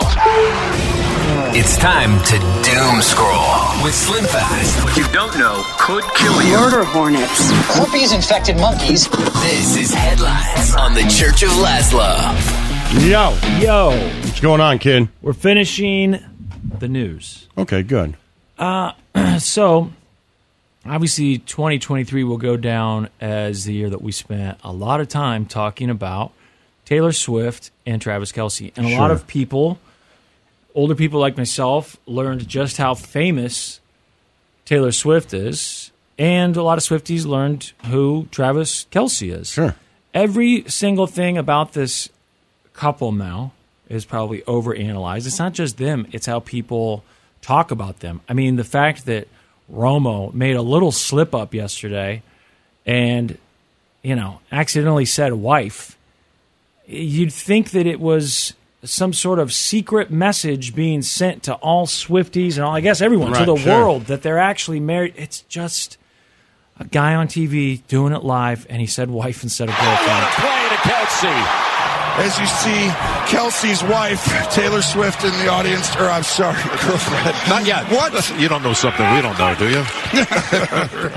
Okay, so, Laszlo, here's a question for you. Okay. Travis Kelce, obviously, his fame is catapulted because of Swift. He's become a lot more famous. I'm not saying he wasn't already famous, so he didn't deserve to be famous, but he's obviously a lot more famous now. Do you think that sort of fame, the fame that came from dating Taylor Swift, would translate into his memorabilia being worth more money? Is Kelce's stuff worth more money? This seems like an obvious one famous. To me. Right. To me, it just seems like an obvious one. Sure. I saw they were talking on TMZ Sports about, we didn't know whether or not his stuff would actually be worth more money. And I thought, except that he is more famous. Right. Now, if you just sell one thing and say it's sold for normal, then okay, maybe it takes a minute. But yeah, I would expect that his stuff becomes more valuable. Now, especially stuff that has anything to do with him and Taylor specifically, like if he was wearing the jersey that he wore the first game that she showed up to. That's probably going to be worth the shirt that he wore when they first kissed. I'm sure that's worth a lot of money. This jersey that sold broke a record. It broke a record for Kelce memorabilia. This was a jersey that was worn before they ever met. It's from a game in 2019 when they played in Mexico City. It's on one of these big auction house websites, and he broke the record. A Travis Kelce jersey, a game-worn jersey, just sold for more money than any other Kelce jersey ever had before. This is a jersey from a Chiefs game that was played in November of 2019 in Mexico City. It ends up selling at Golden Auction for nearly $37,000, $36,905 to be exact. Okay, so $36,000, $37,000. That's a lot of money for a jersey from a game in Mexico City for Travis Kelce. I don't know, what does his regular jersey go for? If you're game worn, couple grand. Game worn. Before this, they could go for more than that, but they said probably some, $2,000, $3,000, maybe even $5,000, something like that. It's gone up a lot. Now, if it's autographed, if it's from a special game, it can be worth more than that. There have been obviously other athletes whose memorabilia, whose jerseys have gone for a lot more. They were talking about like Jordan. I don't remember which person holds the record. They mentioned Jordan and a couple other players who have jerseys that have sold for hundreds of thousands. Maybe they even said $1 million. But for Kelce, this is a big jump, and the guy who runs the auction said we've never seen any of his stuff go this high before. One piece of sports memorabilia, you get it for free, and you can't sell it. You have to keep it. It stays in the family, so it's not an investment of any type. It's just something you think is cool. What would you take? You get one thing.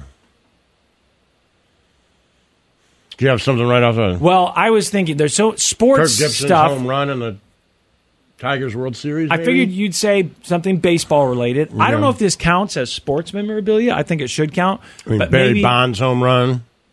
What about to break the all-time record? Right, that's a good one. The guy who had Brady's last touchdown pass. That's a good one. It's all cool. If you're the kind of person who can afford that stuff and have one of those basements, but with you can't shelves, sell it. So then it becomes more personal. Right. It's got to be something that you just personally think is cool. Mm-hmm. You're like, this is awesome, and I wanted it. Maybe Gibson's home run. Okay. I was thinking the ball from the Sandlot that he autographs. The when he signs over it, the fake autograph for the Sandlot. I mean, the actual ball from the movie.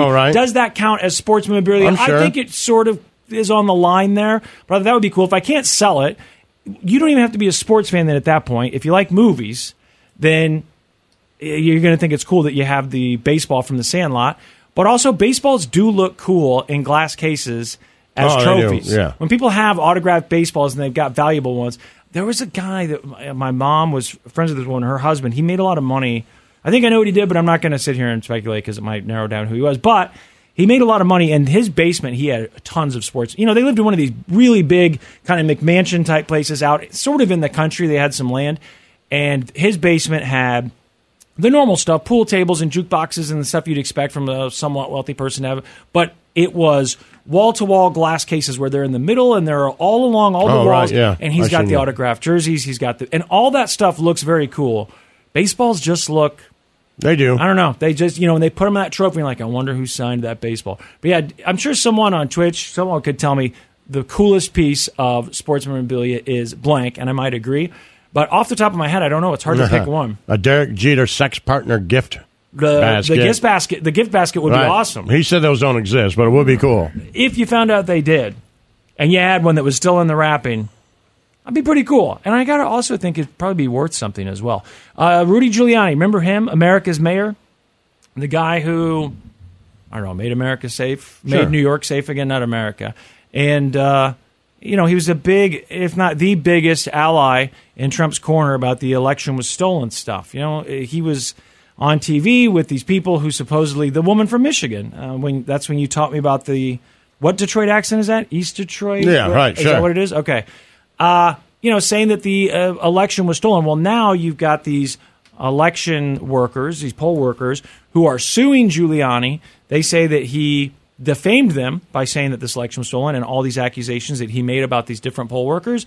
And one of the judges had already ruled, it looks like defamation to me. So now the trial has begun, and they're seeking some serious compensatory damages? Is that what you say? Compensatory? In Washington, the jury has been seated in a defamation trial for former Trump attorney Rudy Giuliani, which was brought by 2 Atlanta election workers. A judge has already ruled Giuliani defamed the election workers. In a court filing earlier this year, Giuliani admitted to making false statements. They're asking for as much as $43 million in compensation. $43 million. Wow.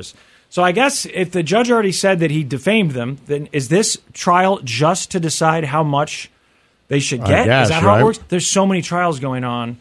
I honestly, when I saw this morning, I was like, oh yeah, I forgot. It does make sense that they would sue him over this. Sure. I don't even remember the specific things that he said. I remember some of the things that they were all saying. But just talking about how these poll workers showed up, look, these are these fake poll workers. I mean, there were videos sometimes, or at least still shots, and they're saying, look at these people. These are some of the people, or the people that were stuffing ballot boxes, right? Right. And I don't know how many of those pictures or videos you could actually tell who it was, but I'm sure if you live in that city, you don't want Trump Town coming down on you. No, if they're looking for you and they're saying this person helped that's horrible. Joe Biden, that's horrible. And I think it makes perfect sense that he would sue for money, or that they would sue for money, and they should probably get some. So, look, this story about the dog anti-aging thing, I know you're not a dog person, but if this thing is approved, I got to think that first it's dogs, and then we move on to humans. But the FDA has cleared the way. They're looking like they're going to approve this medication that is supposed to slow dogs' aging.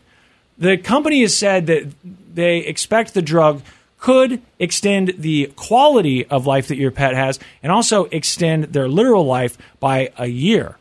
That's what they're saying. It's already cleared some of these hurdles, and it looks like it's probably going to be approved. If this is approved, then doesn't that mean that we're getting closer to getting that shot in the ass that keeps us younger longer? The goal is loyal to get the first ever drug approved for lifespan extension, health span extension, so number of years lived, quality of years lived for dogs, but also just in general, and then use that momentum, the insane amounts of biological insight, the competency of a translational team to go and build the first ever human aging drugs. Yeah, I would think so. If you're testing it on dogs, why not?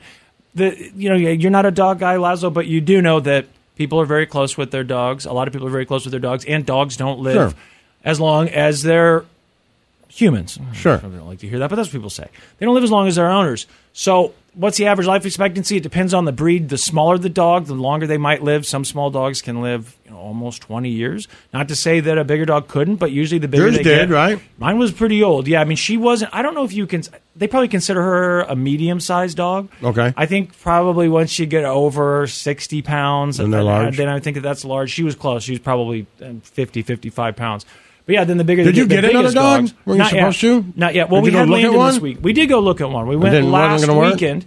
No, we went and looked last week, and now they bring it. This is like a very serious place. You go meet the dog, then they bring the dog to you. If you like the dog and it works out and the dog likes you, then they bring the dog to you to meet your dog. So now they bring it to your house. So we had to go to the house where this dog is living, go meet the dog. That was a week ago yesterday. Okay. Then this weekend they were going to bring it, but we had Landon coming in, so we said, okay, well, we'll wait. So yeah, they're supposed to come this Saturday, I guess. So we'll see. Could be a second dog. Did you get a dog yet? No, I didn't. Are you secretly I going to keep get your looking, kids but a dog for I Christmas? can't find one that's No, but I can't find one that everything. I got a real a-hole of a cat. Yeah, that could be an issue. It depends on the dog, obviously, too, how they respond to cats. But if you got an older dog that was chilled, your cat might get used to the dog. I mean, it's going to be angry at first. Yeah, my cat bites people, so it's... Yeah, but if your dog is patient and just like, I don't care about the cat, I don't care that right, I mean, but it's just hard to find. It's hard to find. And you got to test it out. Right. And, you know, the idea of like, okay, bring this 10-year-old dog over to my house, right? It just doesn't sound like something you'd be into. Like, no, this is too much. Maybe when the cat is right. gone, Like, does the dog need a house to live in or not? Exactly. That's is it going to crap on my floor? I know. No. All right. I know. I told you. Well, if I leave home, will it eat all my shoes? I can't have that. Right. I really can't have that. Right. No, you don't want that. So, and does anyone know? Things? Can you tell me these things? Will the dog do these things? Right. In a really don't. Does it need me to go out and jog with it? Right. Because that ain't happening. Right. Yeah, a smaller dog is better because it gets more exercise in a small amount of space. So it can run around your house. The bigger the dog, you're probably going to... Right, I'm not worried about walking, but you got to walk but there's ones like this dog, I look at him like, this dog would love to go hiking with you. And I'm like, all right, well, this dog ain't for me. Right. Or this dog's already going on jogs with their foster and tries to I'm like, well, it's going to hate living with me then because I'm not taking on jogs twice a day. Donald Trump, he's doing pretty well. They thought that maybe as we got closer to Iowa, someone would start to catch up. But it looks like Trump is actually just getting further ahead in the latest polls. So 5 weeks to go. What does this Iowa poll show? We do this with the Des Moines Register. They are known for having the most accurate poll in Iowa, and they find Donald Trump just over a month to go with an outright majority on the Republican side, 51% support for the former president. Very distant second, DeSantis. Haley at 16%. So I think DeSantis at 18%.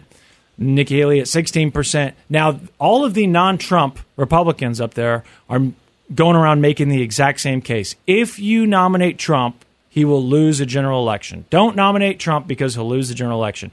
And I've seen the media going around talking to Republican voters in Iowa, asking them what they think about that. Seems to be, not surprisingly, kind of split. Some people are like, yeah, I do think it's bad to have him as the candidate. He lost the popular vote twice. He could easily lose again. Then you've got others that are like, no, they're only saying that because they're losing so badly to Trump, and there's no way to vote for Biden I can see it both ways. Like, you don't know. You don't know.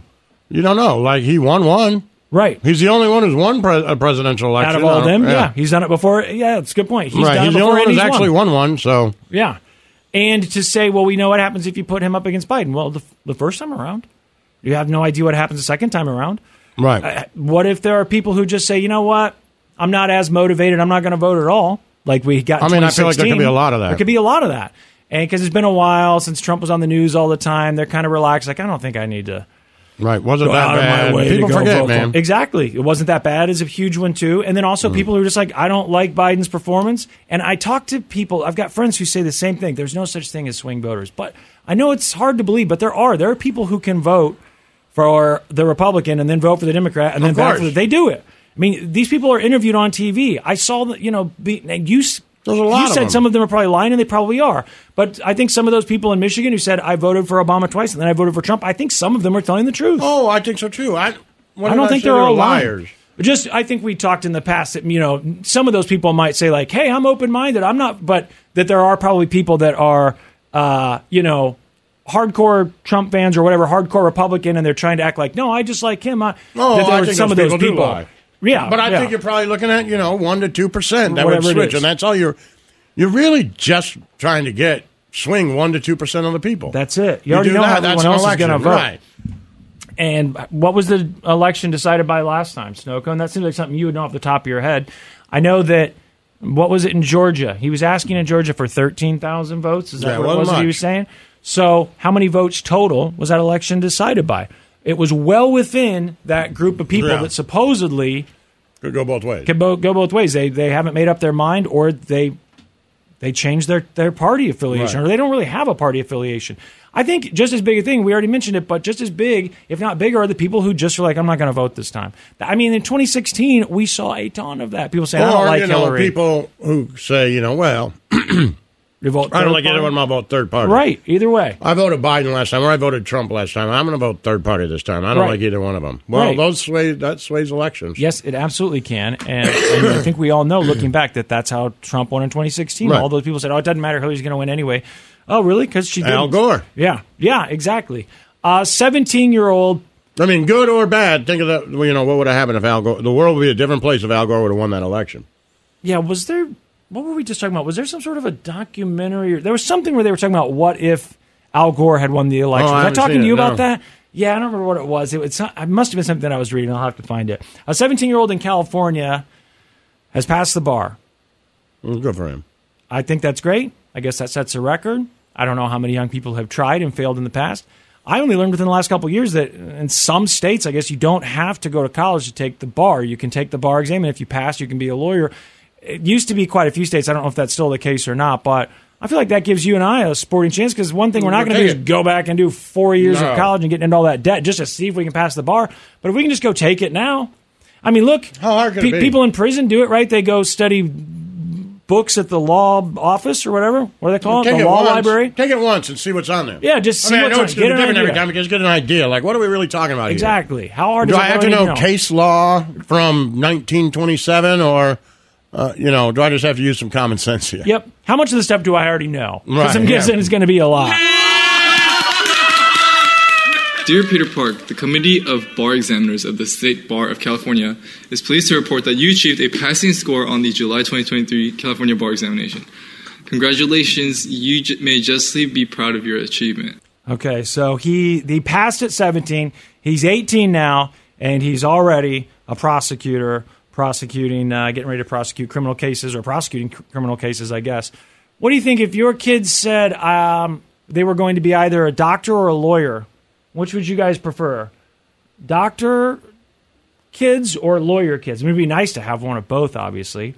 But you're equally proud, right? Neither one is easy. And yes, I'm saying like medical doctor. Well, let's just say like a general practitioner, MD. They're a medical doctor. They go to school and they become general practitioners. Or would you rather they become lawyers? I feel like there's a chance to make a lot more money as a lawyer. There's also a chance that you don't. To be a public defender, and then, or if that's even the route that you go, or that you go work for some firm and you're working extremely long hours. I know doctors work hard too, but I associate lawyers, especially when they're getting started, with working like 15, 16, 17-hour days. Right, they're just working constantly. Yeah. And put in those hours, whenever they're doing takes whatever that's called a residency or whatever. I don't know, man. Both of them seem hard. Yeah. I guess a doctor really helps people. Well, you can say lawyers really help people too. Definitely really help. But I mean, like a brain surgeon really helps people. But also, like I don't know, whatever. I really don't care what my kids are. I know that's a cop out to this, but I really don't. Employed would be good though. Just employed, as long as they're doing maybe, or maybe not. Yeah, whatever. As long as they can survive on their own. However they're figuring that out. That's you know what I the mean? Key. Yes. The Church of Laszlo. Yo. Good. Yeah, I guess that's about it. Oh, hey, guys, real quick. Parenting expert. Not me, one online. Because you guys are parents, and it is the holidays. And I guess the holidays can be stressful for parents. I didn't know this. Sure. And she said there's 5 mistakes that parents make around the holidays that they shouldn't make. You got any guesses what they are? All. Okay, so the first one is you're making the holidays all about getting instead of giving. You should be teaching your child about giving to other people. Could be volunteering, could be giving gifts to other people, but that should be at least half of the fun of the holidays, not just giving. Why? That sounds real lame. Could you imagine if every single thing that you asked for when you were a kid, your parents were like, well, then you got to get an equal thing and give it to some stranger. You're like, you know what? I don't want to do this. This whole thing is just depressing and sad, and I'm sorry that, I have access to this stuff. I feel guilty about it enough already. Just forget it. So that's mistake number 1. Number 2 is being Grinchy around your kids. You're not supposed to complain about the holidays around your children. That. You shouldn't complain about stuff really in general too much around your kids, right? It's like complaining about money. I always thought was. I think that's not kid stuff. Yeah, like they don't need to know stressed that. out about that stuff all the time. I know sometimes it's going to happen. Right, you're going to be shocked by the price, or they'll know when the phone gets turned off. Like there's nothing you can do about that. Right. But I try to in my head, not always do great at it, but try to keep adult things for adults. Yeah. And as my kids get older, they can, I can talk to them about more things. Yeah. And they say that this, I shouldn't say they, she's a parenting expert. She said that kids up to 9 years old process information as if they're the problem. So it's their fault. So if you're complaining about that stuff, then they feel like, oh, it's my fault. I'm the reason that they're stressed. So that's the second one. The third one is making yourself a holiday martyr. You're not supposed to put everyone's, it says, don't put everyone's needs ahead of your own. by being a martyr, right? You got to take care of yourself. Okay, Right. that's a little vague. The next one is you should never use Christmas as a bribe for your kids, saying things like "good," be good, or Santa might not come.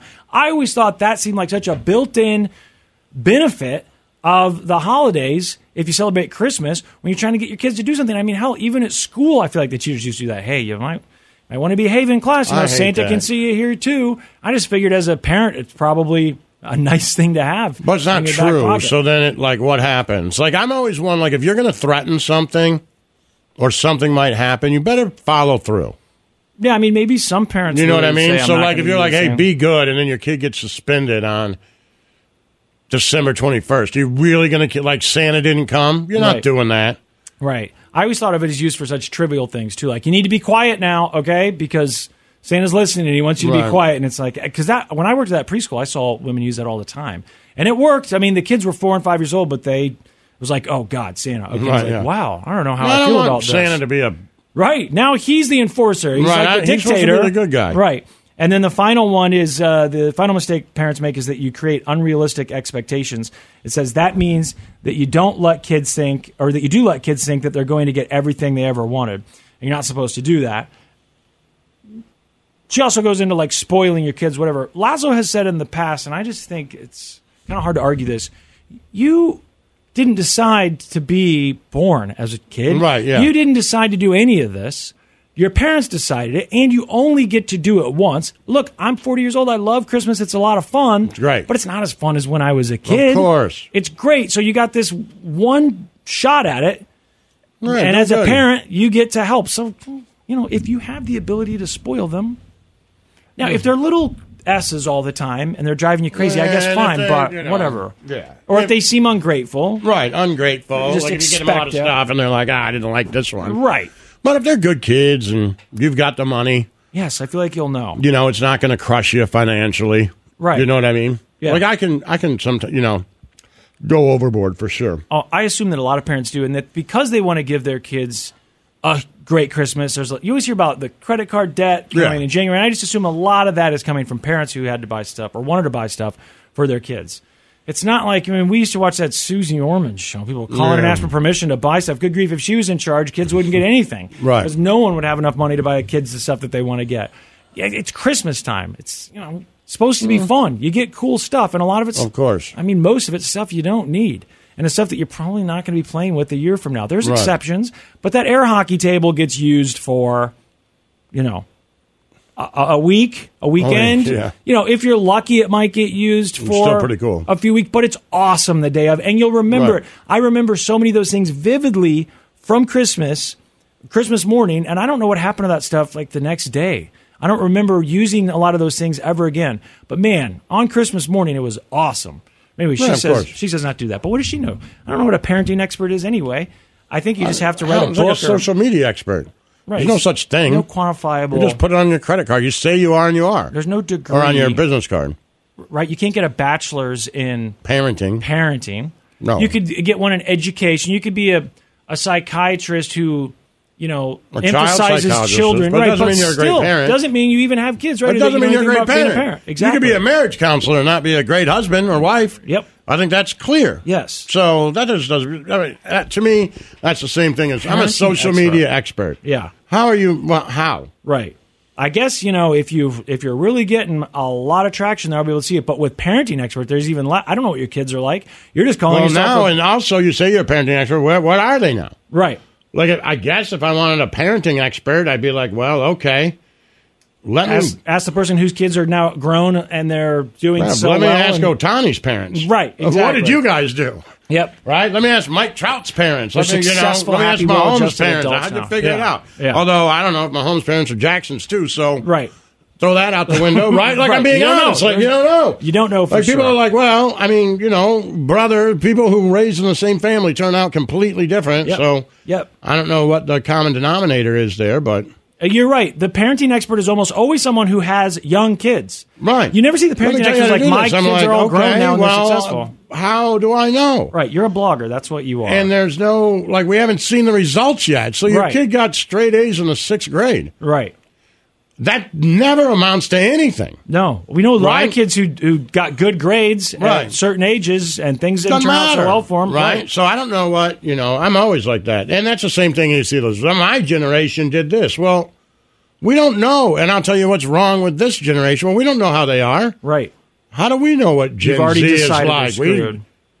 Compared to what? And what did you do that was so great? Right, I know. You're sitting on Facebook every night scrolling. Just talking about how it's great to drink out of a hose. Like, how? Right. And then I don't see you doing anything awesome.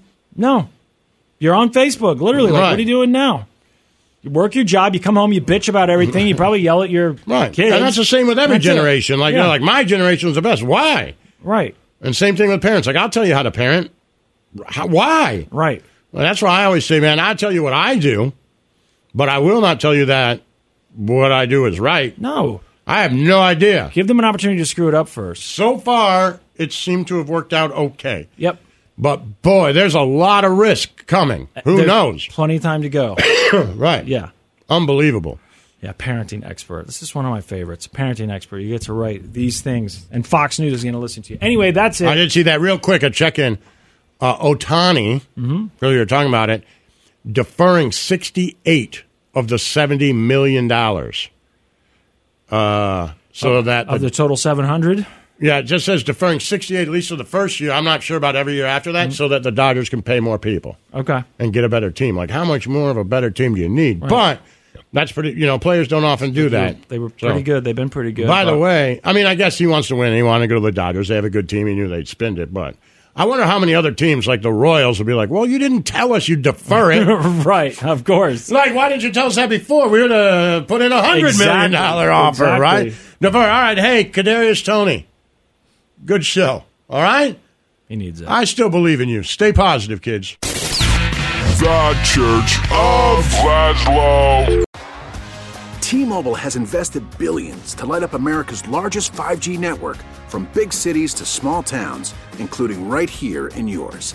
And great coverage is just the beginning. Right now, families and small businesses can save up to 20% versus AT&T and Verizon when they switch. Visit your local T-Mobile store today.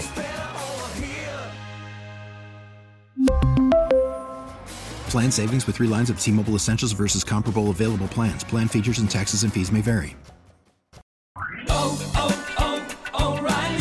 Protect your vehicle's engine with a full synthetic oil change and save with Mobil 1 at O'Reilly Auto Parts. Purchase 5 quarts of Mobil 1 full synthetic motor oil and receive a $10 O'Reilly gift card after rebate. See store for details. With your Mobil 1 purchase, you'll also receive 2 times points during O Rewards Bonus Points Month at O'Reilly Auto Parts.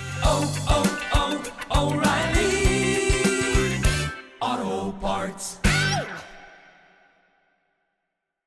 Baseball is back, and so is MLB.tv. Watch every out-of-market regular season game on your favorite streaming devices, anywhere, anytime, all season long. Follow the action live or on demand. Track 4 games at once with multi-view mode and catch up with in-game highlights. Plus, original programs, minor league broadcasts, and local pre- and post-game shows. Go to MLB.tv to start your free trial today. Blackout and other restrictions apply. Major League Baseball trademarks used with permission.